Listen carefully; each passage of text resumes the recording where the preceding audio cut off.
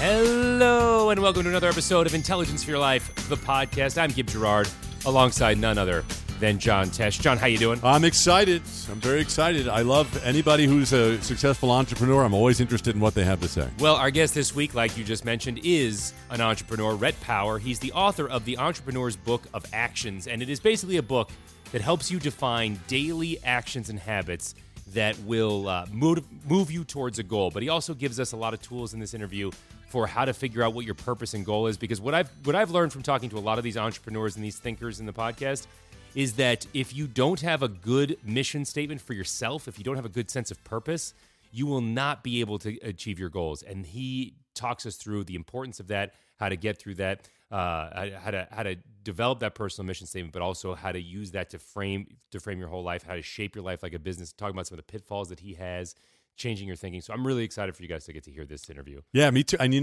it's funny because I read these books all the time, right? I've been, since before you were born, I was reading these.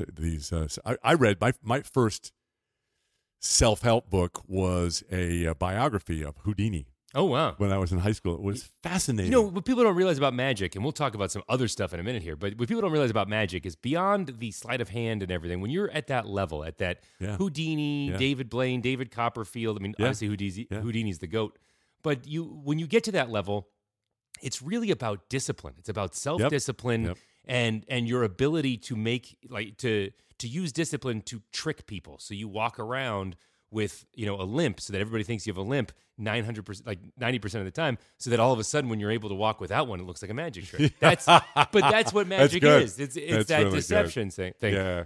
Before we do some pieces and before we get to this interview, we've got a big project we've been working on. Now, you've been writing your book, right? And we've developed a live show that emulates, or it looks a lot like what the bullet points of the book are. Yeah. And we are literally in the process. I mean, you're on the phone, 90% of the day. Yeah, we just got off the phone with the president of Colorado Public Television, and I was just saying, hey, we're going to be taping this show April 25th at Charis Bible College in Woodland Park, which is just outside of Colorado Springs. Would you like to come? And of course, by 1994, she was right there at Red Rocks, and we taped our first special. But you and I, we've been working on this for a couple of years now. And this version of the live show. Yeah, and it's not like 9, 10, 12 songs and then kaboom, we're at the Taj Mahal or at Red Rocks or whatever. Not that there's anything wrong with it. Right, yeah. This is really, it's called Songs and Stories from the Grand Piano, and it really is that. It's stories about my life, stories of the things I've been through with other people, stories about beating cancer with all kinds of different methods and finding the one method that did work. It becomes a show, and one of the big parts of the show too is a big giant screen behind us that illustrates, it's video from the first Red Rocks, video of me being homeless in a park in college, and so what I love about it is that we now know we've tested it, right, and people who come to the show, we meet them in the lobby and they tell us, I like this, I like this. It's almost like, well, on a much smaller scale, like what Chris Rock and those guys do, where they go out before they tape a special, they go out and they do the small count. We've been playing clubs with 400 people. Yeah. So the show is really good. The show also, like John mentioned, I've literally gone out and talked to people after the show to find out. You've done the testimonials. People walk out of the show crying. People walk out of the show moved, and they walk out of the show moved because it's a very moving. It's not just music, like John said. So we are going to be recording this for a PBS special. If you would like to be in the audience to be so moved, it's going to be in where in Colorado is it technically? Yeah, it's Woodland Park. Woodland Park, which is outside of Colorado Springs, right? Just a few miles outside of Colorado Springs, and it's at Charis Bible College. And how do you sign up to be in the audience? You go to teshmusic.com. Okay. And the tickets are free, but you have to register, right? And we've already, there's only 3,000 seats available, and in 3 days, we've had registers for 1,138, I just got to think. So, yeah, so get on it because we'd love to see you there. So if you know somebody that lives in the Woodland Park or Colorado Springs area that would like to see this show live and get to be a part of something that I think is really, really moving, we'll put a link to where you can sign up or what you can share with people in the show notes that you can easily just click that and sign up to come see the live PBS special being taped. Once again, totally free. But first, before we get to the interview, you have some stuff you want. Yeah, before we get to Rhett Power and Gibbs' interview with Rhett and the Entrepreneur's Book of Actions, speaking of entrepreneurs, Marie Kondo. Oh yeah, man. She found a niche. She found an entrepreneurial niche, and it is tidying up. And so her show on Netflix is massive, and then she also has a book that's right there in the top 3 at Amazon. And but what's happened is, when there's a movement like this, an anti-clutter movement. Somebody ends up being affected adversely, and these poor thrift stores, it's been a great place for them for years, right? Raising money for cancer treatment, all kinds of things locally. Now they're getting mass quantities of dirty, worn out clothing, ugly trinkets, broken appliances. The Wall Street Journal says the global tidying frenzy is overwhelming donation centers with things nobody wants. Yeah. So, case in point. One Goodwill store in Texas had an entire 55-gallon trash can filled with swords, daggers, rifles, and crossbows. I think people want those. Well, first of all, I'm interested in the crossbow. I'm interested in the guys that donated that, by the way. But yeah, I think that's a big consequence of this is that we have all this stuff that we don't want. Make sure when you're going through it before you put it before you give it to somebody else, make sure that's something that somebody would want. Right, and from there you can either throw it away or give it to someone that would want it. Right, but this is the like you said, the downside of this movement. The other thing that everybody has to remember, and I've talked to a couple of minimalists on the podcast. We talked to Cal Newport, who's a digital minimalist, Joshua Becker, and you can go back and listen to both of those episodes if you want.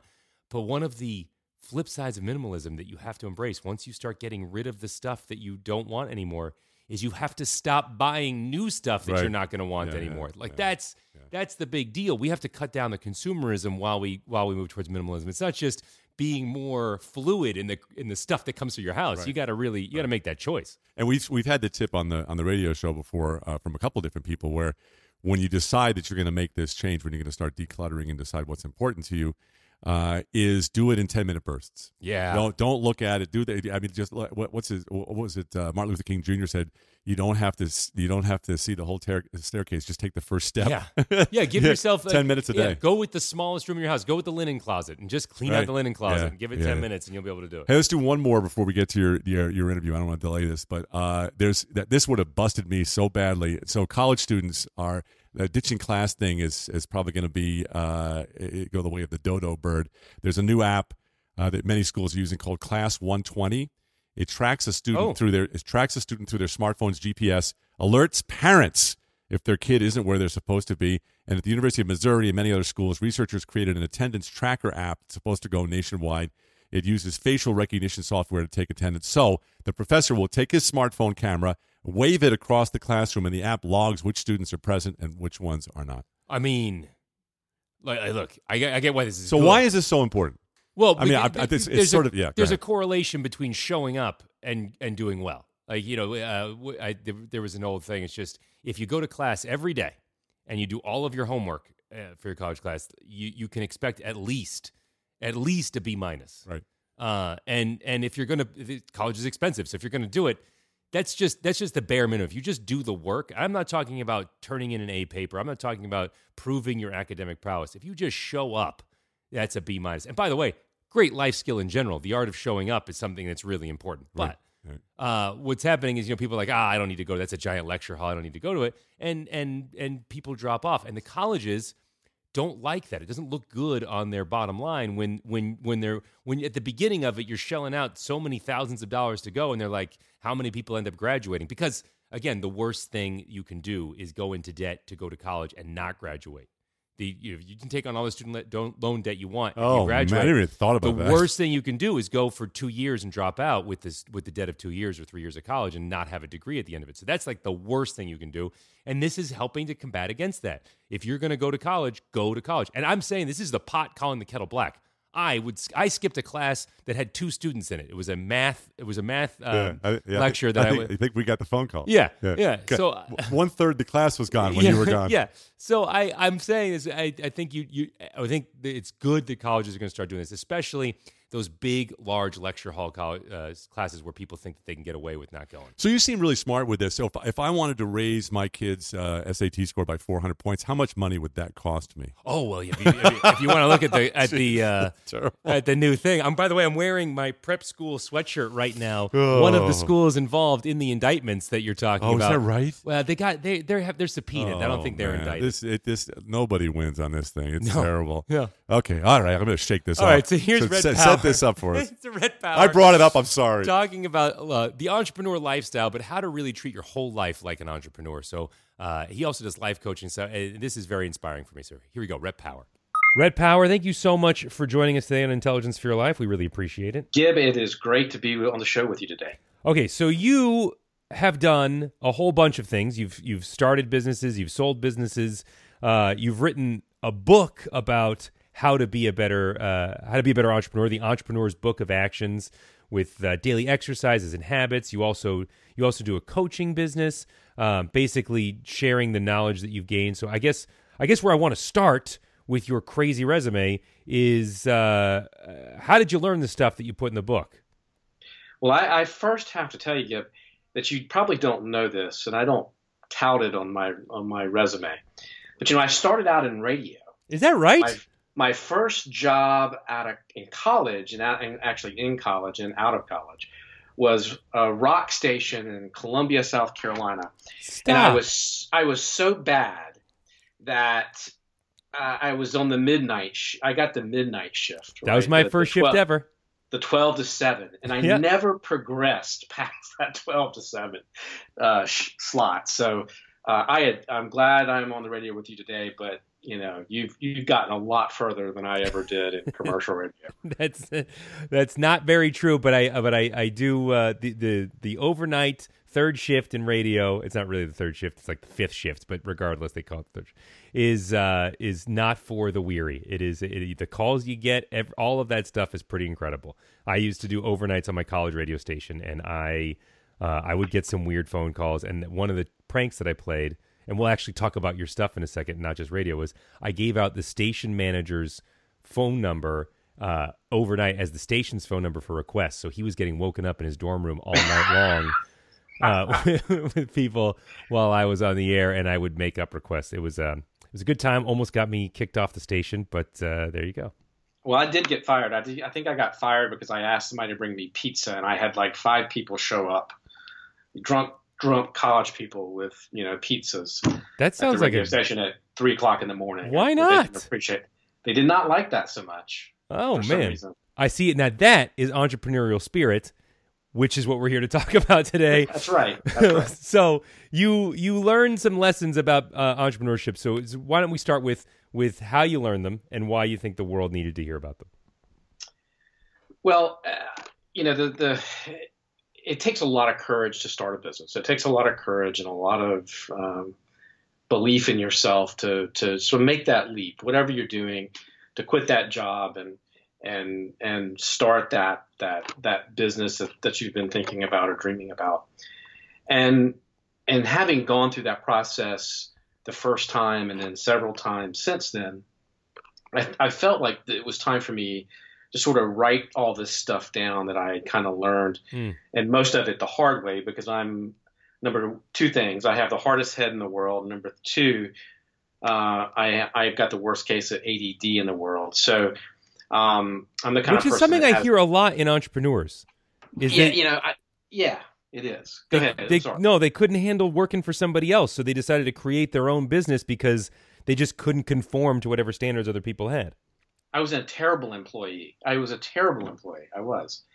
And and I was probably a really hard kid to raise too, because I was the kind of kid that had to like put your hand on the burner to see if it was really hot. Oh gosh, yeah. I was one of those. Mm-hmm. And so it was time for me to write this book. It was time for me to sort of share some of the things I learned the hard way, in hopes that, somebody could read that and learn. Somebody that's a little smarter than I am, or maybe has a little more common sense, could read that and say, yeah, that's a pretty good idea. That's a pretty good thing to try to do to avoid that mistake. Mm-hmm.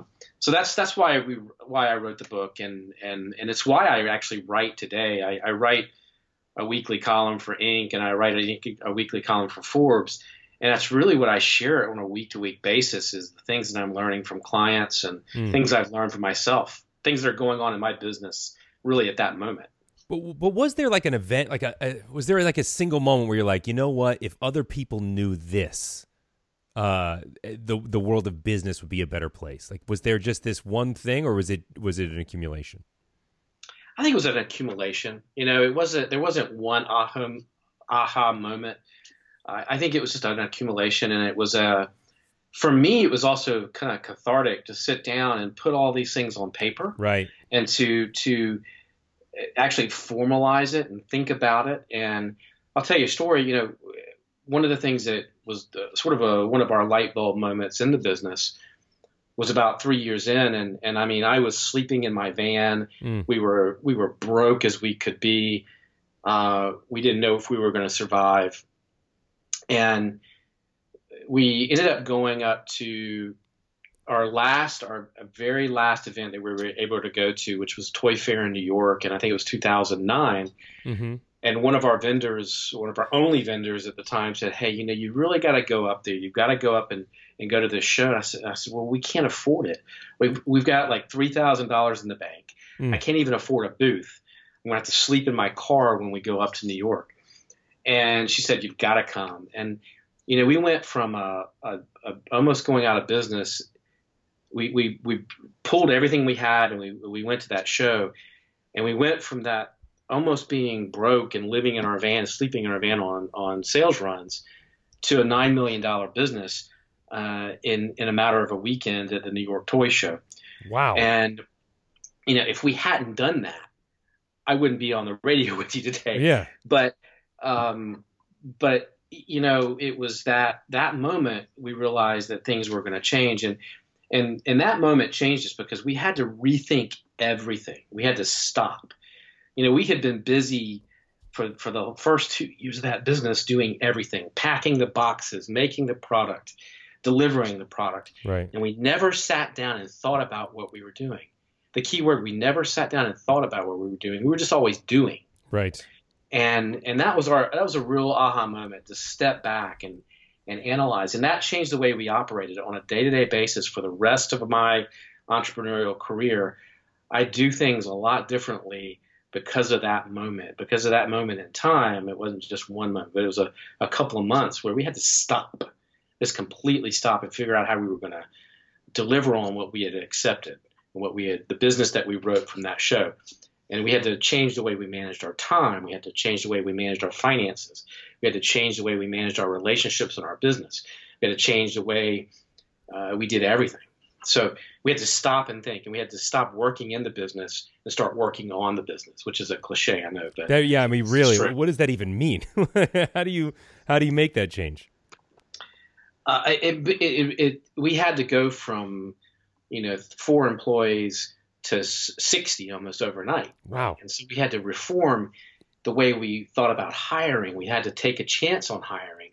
We had to think about credit, and we had to think about our vendor relationships and our relationships with FedEx and our shipping. And we had to change everything.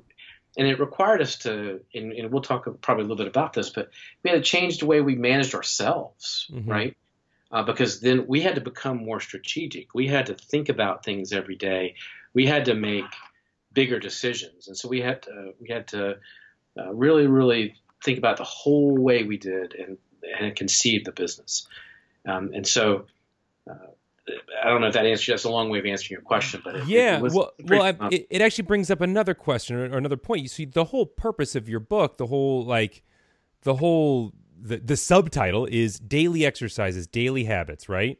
And how small changes every day add up to big changes over time. But you're talking about an epiphany you had over one weekend. I mean, I guess I'll back into this.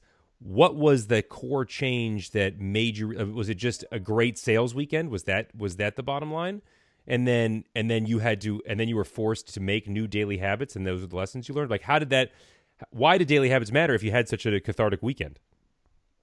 Well, because we realized that what we were doing we got lucky in that weekend, right? Mm-hmm. We got really lucky in that weekend. We had a big national retailer come in, and we had a bunch of small stores come in.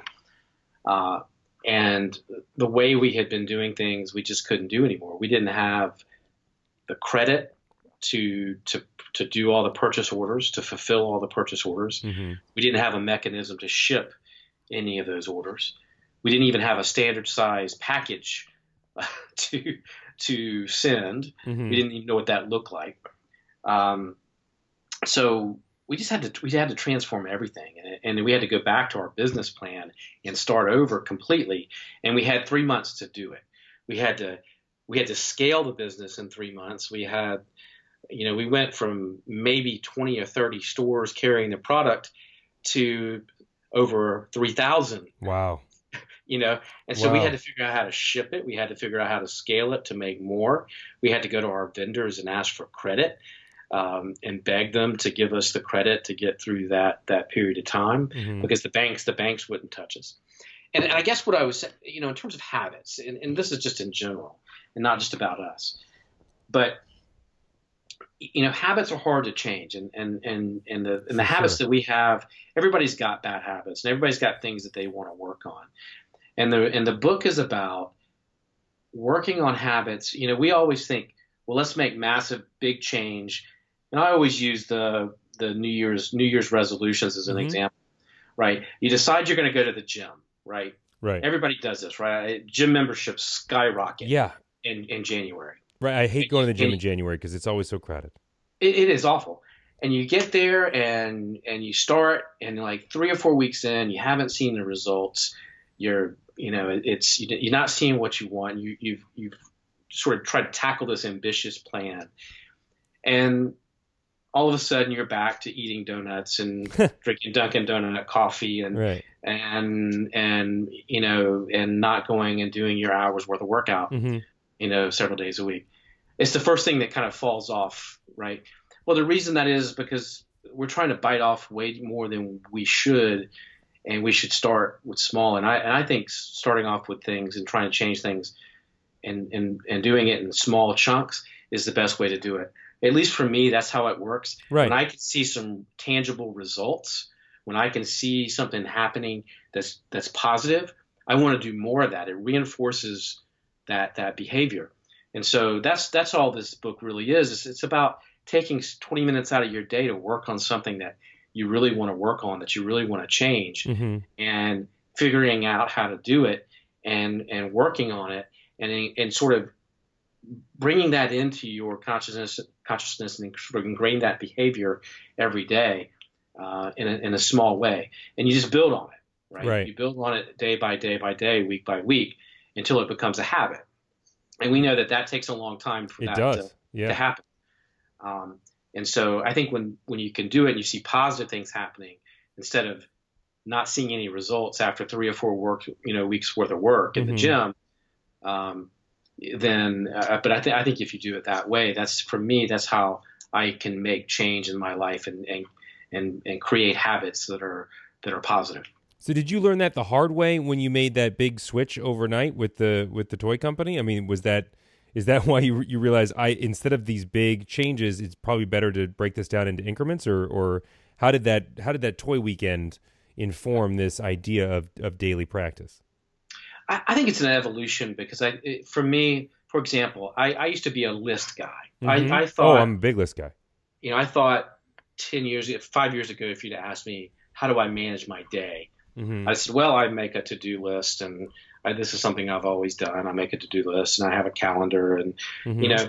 And what I've evolved that into now is, because I felt like it wasn't working at the time that I sort of made another change, is now I do it in blocks. So, for example, I have a list, but I also have my time blocked off every day. So I know that between 8 and 10, I'm going to do email and correspondence, whether that's handwritten thank you notes, email, whatever mm-hmm. it is. Between 8 and 10 in the morning, that's when I'm going to catch up on that.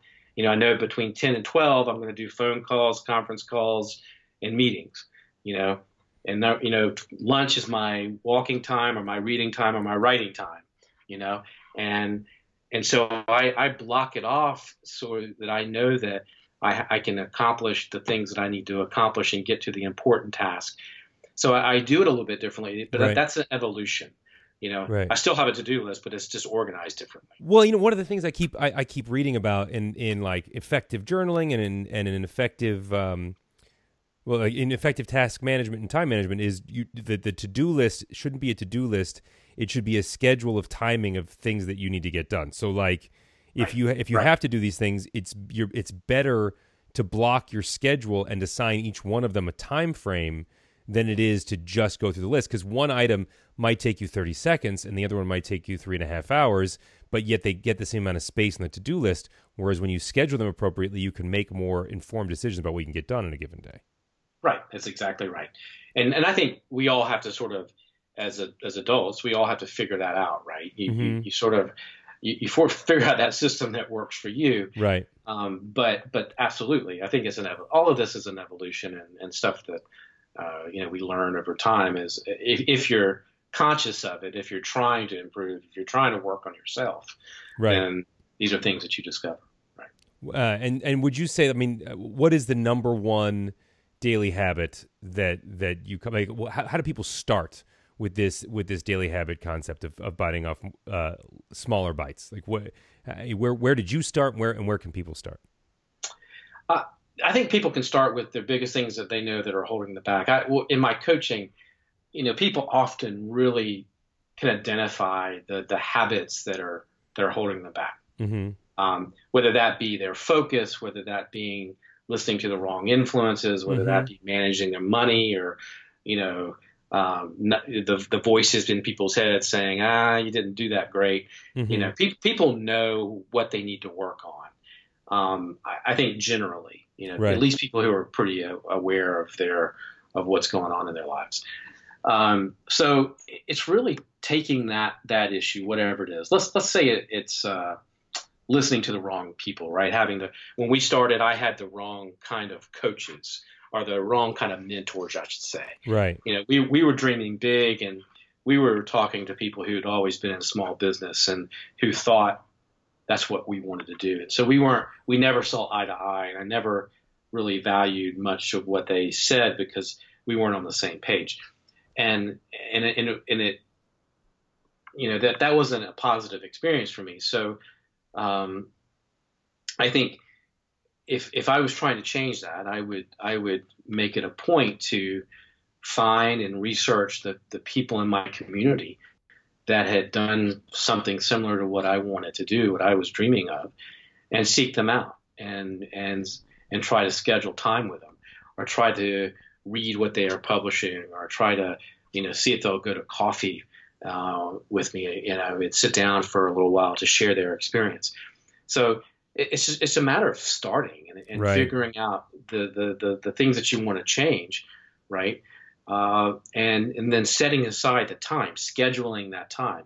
Right. In the book, I talk about 20 minutes a day, essentially, to work on that new thing that you want to work on. Uh-huh. And that's what I would do. I would schedule that time every day, and then I would set about trying to figure out the small steps I need to take to make that improvement. So it's not overthinking. It really isn't overthinking, and it's pretty simple. What's really sad is like the first step is do research about where you want to be, and I know that's important, and like obviously we all know that's important, but so many of us, like you said earlier, we just want to do, and we want to adapt as we do, which is kind of Google's model. But if we don't have Google's capital, we're going to run out of capital pretty soon. So I guess I don't want to say the boring answer, but the real answer is you kind of got to know where you got to talk to people who have been there, so you know where you want to go, and you can make adjustments accordingly. Yeah, look, I mean, the biggest things that hold people back, right, tend to be ourselves. Mm-hmm. But like you said, I mean, look, if you know that you've got to work on 5 things and it will turn your business around, the easiest way to do all that is to schedule time to make that happen, right? If you've got to learn financial management, find a class at a local community college and learn business management or business finance 101, right? Right. or sit down with your accountant and get recommendations of things to read, or take a class online. I mean, there are a million ways to do it, right? But you just got to set aside the time to do it, and that's the discipline. That's hard. It's a real hard thing to do. But again, it's like the schedule we were just talking about. Mm-hmm. You've got to find the time to do it. You've got to declutter your life. You've got to get rid of things that aren't important. And that's another whole thing that we work on in the book is getting that laser focus. Yeah. Getting rid of doing the things that are not important. Mm-hmm. Because I mean, I used to have to leave the office every Wednesday because from 9 to 5, my day was a disaster, right? I would go in at 8 or 8:30, and by 9 o'clock, everything that I had wanted to do for the day was out the window. I was dealing with everybody else's stuff. Well, that's why so many like big business guys always get up super early so that they can do the things that they want to do before the stuff happens. Right. Like the 5 a.m. club and the 4 a.m. club, like that's based on exactly what you're talking about. This fact that so many of us in our jobs are reactive instead of proactive, and so the only time they can have proactive time is if they get up early. They get up early and they get out of the office. I used to take every Wednesday and I'd go to Starbucks. I'd sit in Starbucks all day and get all my phone calls and emails and things that were absolutely critical to the business. I'd get those done. And that's when I started managing my time better. Early on, I didn't do that. And my day was a disaster. I'd get home at midnight and my kids and my family would never have seen me. Right. And that's not a way to do it either, because that's a road close. I mean, you're going to burn out if you do that. Right. And so for me, I had to figure out a way or workaround around that. Because if I had kept going down that other way, I never would have grown, or the business never would have grown. We never would have gone anywhere if we hadn't thought about what we were doing and how we're doing it. And that was one of the key things. Yeah. And so you're talking about like getting rid of a bad habit, creating a new habit. What is the number one bad habit that you see in the people you coach that they have to overcome, or you have to help them overcome? We talked a little bit about them. Focus is often, we love bright and shiny objects, entrepreneurs. I mean, I think kind of everybody does it. You say that you're ADD, but I feel like society is ADD right now. That's probably true. And it's in the successful people that I've met and learned and worked with from and who mentor me, they are extremely laser focused. I mean, they manage their time well. They know how to say no when they need to say no. They know exactly what it is they're focused on, and all the other stuff doesn't matter, and they don't waste their time on it. So focus is a huge issue. Again, the wrong influences, managing money, that kills most businesses right then and there. And so I spend a lot of time on working with entrepreneurs on that. Trusting confidence, trust in themselves. A lot of people who are their own worst critic and their own worst enemy, who their self-talk. I'm actually writing a book on this now, but they're the voices that they talk to themselves with. The way they talk to themselves, right. And how critical they are of themselves is really something that people struggle with. And do you think that negative self-talk like that has a real psychological effect? I think so. Yes. Just that constant repetition of, I just don't have it. Oh, this is a waste of my time. And eventually it becomes self-fulfilling prophecy? I think so. Go ahead. From things I've seen, absolutely. So do you think that reversing that is equally self-fulfilling? I mean, it's that old adage, whether you think you can or you think you can't, you're right.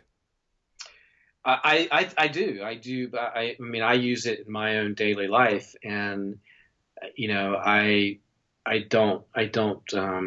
Let's just say I'm not confident of myself, and maybe I'm a little overconfident. But no, I think it does. I think it helps in the way you feel, and the way you get up, and the way you attack things, and the way you go about your daily routine, and I think that shows, that confidence shows. I mean, one of the things about entrepreneurship is confidence.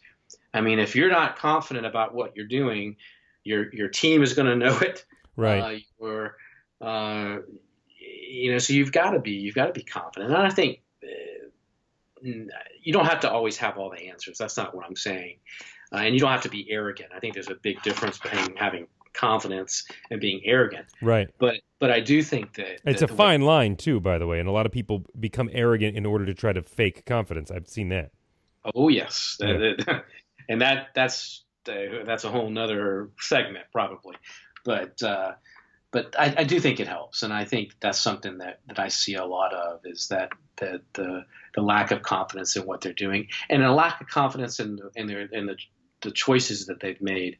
But a lot of times I think that comes from not having a personal mission statement and really understanding where you're going. And that's the first chapter in the book, and I think it's just really elementary to me to have that personal mission statement and to understand what your values are, where you're going, where you want to be, and what's important.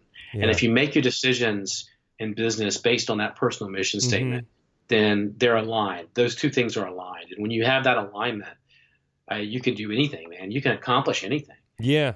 But if those two things aren't aligned, man, it wreaks havoc. Well, if you I've heard this before, and it's been a theme in a lot of the people we've talked to and a lot of the books I read, is that, if you have mission and purpose, and you alluded to it earlier, like the super focused people, if you have mission and purpose, then you are that much. Then setbacks aren't setbacks anymore; they're just rearrangements of how you're going to get to your end goal. As opposed to if you're just like, oh, I want to make money, I want to be rich. Like if that's your only goal, then every setback, every failed business attempt is going to just frustrate you. It's not even, and it's not going to, you're not going to be able to work around it because you don't actually have a purpose in what you're doing. That's brilliant. That's brilliantly said. Yeah, that is spot on. Well, yeah. Thanks for saying that. That makes me feel. Well, it's empty, right? That's right. You're right. You're absolutely right. So what do you say? So we talked about the negative side of things, right? This negative self-talk, which I actually would like to explore a little bit more, how you get rid of that negative self-talk, because I think so many of us are driven by an inner critic. How do we stop being driven by that inner critic? Like, what is the first step you tell somebody to do, aside from just stop it, to stop talking down to themselves? Because I feel like that to me is a linchpin for so many people. It is. Number one, I do it every morning, and this is the weirdest. It probably sounds weird when you talk about it, but I look in the mirror every morning and say to myself, "Hey, you're gonna have a great day. You're gonna accomplish the goals that you set out to accomplish." Stuart Smalley? Yeah, man, absolutely. There's some wisdom in Stuart Smalley. And you deserve to win. You're gonna win. And hey, you go out there and get them, Tiger. There is something to pumping yourself up for the day, getting ready for the day, and putting that smile on and saying, "Go get them." You know, and as silly as that sounds, like when you start your day out as such a positive, like patting yourself on the back and saying you're going to do it, yes, things throw you off and things happen and you can end up having a horrible day, right? Mm-hmm. But 9 times out of 10, that's going to like carry you through the day. And yes, you have to do it throughout the day. There are times when things come up and you're saying, "Dadgummit," and you find yourself slipping into, something negative happens and you find yourself slipping into it, but you can turn it around. If you practice it long enough, you find yourself and see yourself when those negatives start to creep into your language, right? You catch yourself, right? You stop yourself. Right. If you practice this long enough, you start catching yourself, right? And then you can turn that around. But it's when you're doing it all the time and it's negative, it starts to feed the negative, and everything is negative, right? And you start listening to other people be negative, and you start accepting that. And so it's when you start saying in the morning to yourself the positive stuff, and you start working on that every day, and you do it all day, you start catching that negative, it really can turn things around, and you can say, yeah, that was a setback, but that's okay. We're going to move on. Yeah. And it's okay. And that's underscored too by things like, I'm a big fan of gratefulness journaling, right? This idea that the more you get yourself in the mindset of what you're grateful for, the more positive you're just going to be, because you're focused on looking for things to be grateful for as opposed to looking for things to be upset about. Right. And I tell you what I found is that people like to be around you when you're positive, right? Yeah, because they want some of that. For sure. Right. They want to know where that's coming from. And it makes you a joy to be around, and it makes people. I don't say you should be seeking people to, you don't want people to like you, but it's nice to have people like you and want to be around you and to work with you. And I'll tell you what, I'll work with somebody that's happy, right, any day versus somebody that's a real unpleasant person to work with. Yeah. I mean, that makes a lot of sense. Okay, so we've got this idea that you Stuart Smalley yourself, and that's the first step in turning your sort of perspective around and in staying positive. What is the number one thing? So that gets you over like the negative self-talk. What is the number one thing that people need to do in your experience? Like that, just everybody's missing this one key thing. I think it's the personal mission statement. Because I think from the personal mission statement, which defines your values, what's important to you, what your goals are, what you will and will not do, right, and where you want to go and how you want to get there. I think if you have that as a basis for who and where you want to go and what you want to do, and you've defined that as best you can for where you are right now and where you want to be. And again, that's a living document. I think that changes. If you looked at mine over the last 10 years, it's evolved, right? When you have kids, that changes your perspective a little bit. And when you have priority structure, other life events, that changes things, and that's okay. Yeah. But it that's a basis for everything. And then I think that guides you when you try to get alignment with that in your work and family and stuff. And look, I'll tell you this, there's no work-life balance. I don't believe in that. I think that there's alignment. Why not? I think there's alignment. I think, I didn't have all that early on, and my family life was awful because I never got to see them because I was working 18 hours a day, and my business wasn't going great. My family life wasn't going great. Right. It's because I hadn't figured out any of that. Yeah. Right. And so there's just, when you're an entrepreneur or a senior person in a big company or whatever, you're going to be married to your work, but you've also got to find some you got to sync it up in some way that you can have all that you want and that it works together. And that's what you got to find a way to make it work together. It's never going to be completely balanced. There are going to be times when your family's more important and you've got to spend more time there. There's more time. There's times when the business is going to be more important, and some of that you have to give some on the family side. And so, you just have to find that equilibrium if you can. I don't know that you can always find it, but you got to work on it. You got to continually work on it. So I think that's important because that mission statement helps you do that. It helps you find all that, and then from there you can start chipping away at the things that are working against you in that mission.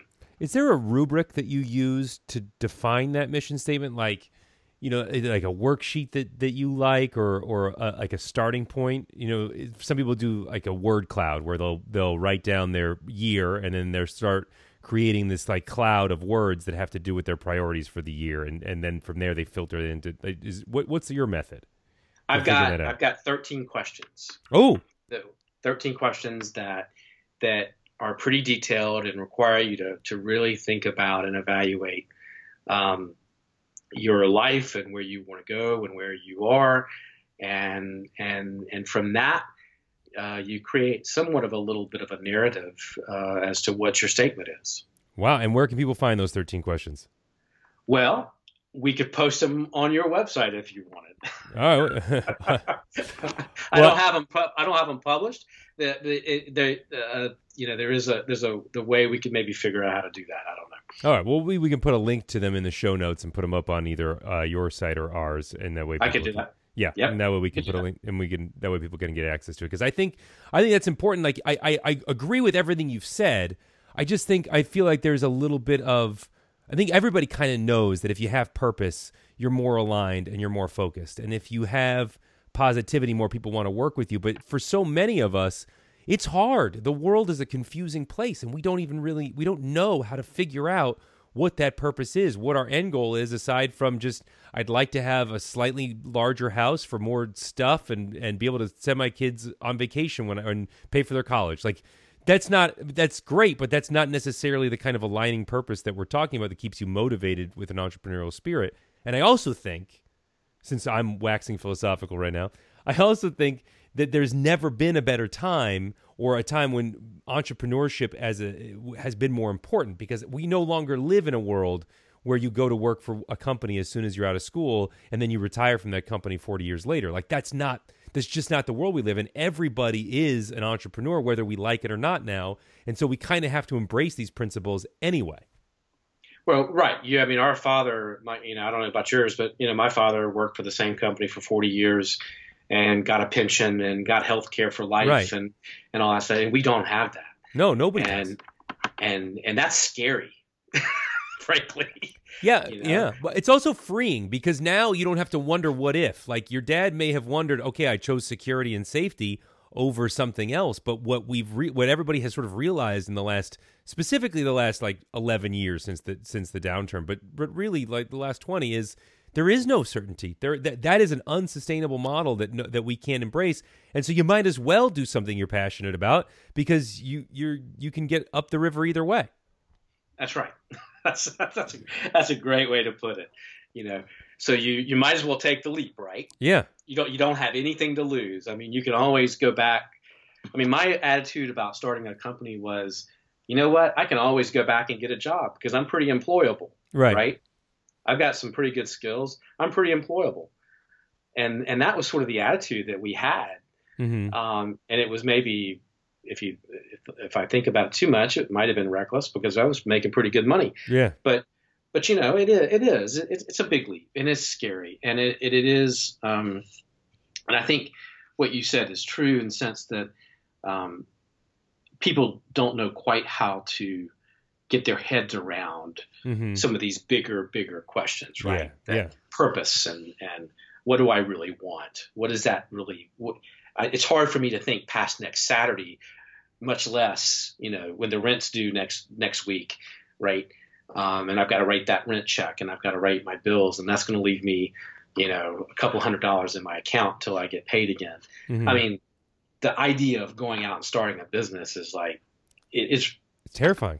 It's terrible. Yeah. Well, who has the time to think about it when you're worried about all this other stuff? Right. And it takes a special, I will say this, not everybody's going to do it. Not everybody's cut out to do it. Mm-hmm. But I think for somebody who's really thinking about wanting more, and there's something, what I always knew was there was that sort of gut feeling that something wasn't quite right. Mm-hmm. I was doing a job that I actually liked. I thought it was fun. I got to travel. I got to do a lot of things. It afforded me a pretty good lifestyle, but there was something missing. Right. There was that nagging feeling that something was missing. I didn't know what it was, and I didn't know how to get it. But starting a business, when that idea kind of popped up with a buddy of mine, and we started talking about it, it sounded pretty cool. Right. And so it was like, okay, well, why not? Right. I mean, and I think you're kind of hyper focused on the idea of starting because it's what you do. But I think you're hyper focused on the idea of starting a business. But I think there's a broader point of having an entrepreneurial spirit in how you approach every aspect of your life. So, designing your lifestyle. So that may mean maintaining employment. That may mean getting employment and a side gig, or employment and also having an Etsy business, whatever that might look like.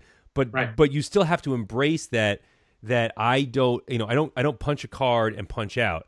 I am the designer of my own life. I am an entrepreneur of my own business, and I am my business. Whether that means I have a 9-to-5 job or a 40-hour work week, or I have a 20-hour work week, all of that stuff is debatable based on where I land with these 13 questions. But regardless, I am my own business, and I have to treat myself accordingly, and measure the risks of everything.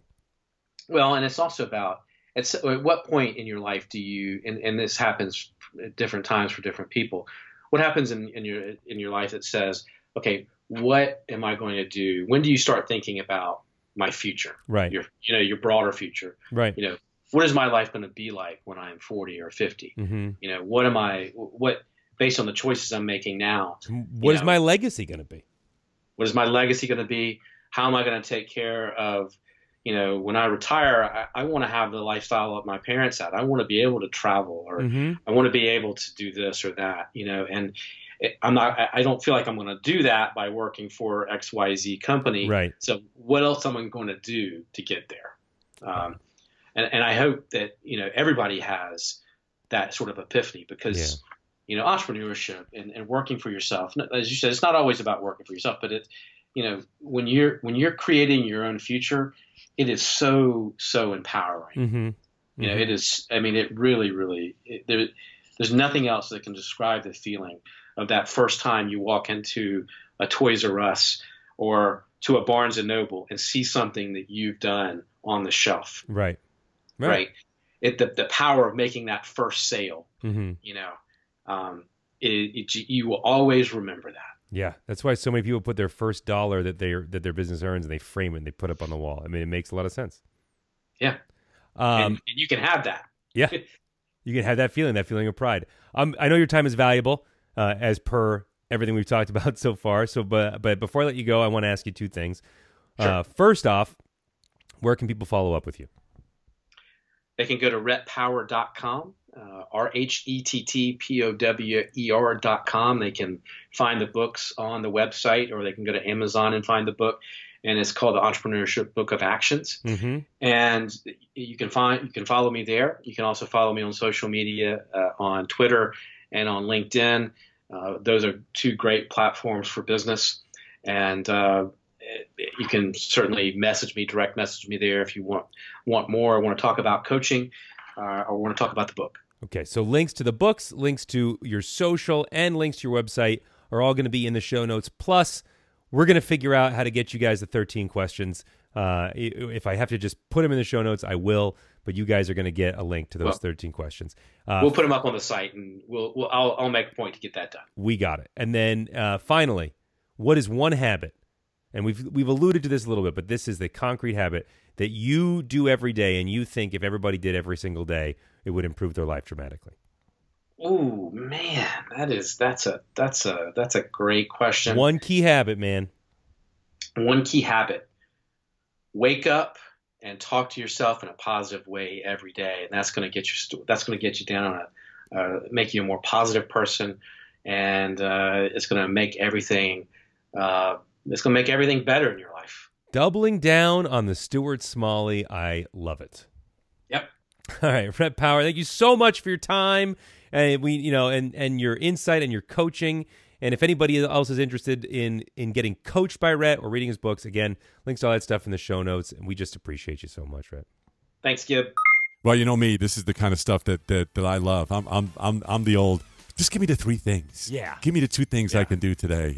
That's great. And this is one of those interviews that we were talking about this before. I was saying to Gib, as the podcast continues to grow and the popularity of his interviews, where when I was doing Entertainment Tonight, hey, God bless them, and also the news, all the local news I did. When you do that, it spills out into the carpet, and there's another one to replace it the next day. It's so great. This is what I love about podcasts, right? Because you become a curator of all these great tips and these great books and these great authors, and I love that it's going to be around for a long time. Speaking of curating, if you like this show, please rate, comment, and subscribe, and share it with at least one friend. If you think there's somebody that needs to think like an entrepreneur, then share this episode with them, or any episode that we have. It helps us out tremendously. If you want to follow up with us, Or you can do that on iTunes, Stitcher, or wherever you get your podcasts. If you want to follow up with us, check out John on Facebook, facebook.com/John Tesh. We spend the most of our time there. We do Facebook Lives, post videos, have all kinds of conversation with the fans there. Also, John on Twitter, @John Tesh, on Instagram, @JohnTesh_IFYL. I am Gib Gerard, facebook.com/Gib Gerard. You can find me on Twitter and Instagram, @Gib Gerard. We try to respond to every request or anything, but most importantly, thanks for listening.